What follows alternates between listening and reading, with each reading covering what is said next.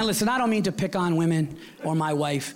Ladies, we need you. You're emotionally, dude, being an emotionally strong woman, able to talk to my wife is amazing, smart, all that shit. But I always hear a sentence women say that I never hear a man. You always hear women say this. You always hear, he's so lucky to have her.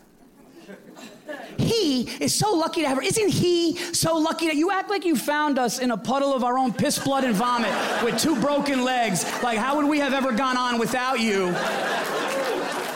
Isn't he? And listen, ladies, you know what? A lot of us are very lucky to have you. We're lucky to be with you. You know, but you know what? A lot of you ladies, you're lucky to be with the fucking dude you're with too. It goes both ways. Okay? You guys met at that same shitty bar. You weren't doing that much better. Yeah, it's not like she was a fucking senator giving a speech going, hold on a second. You see that homeless guy pissing his pants right there? Bring him over here. I'm going to change his life.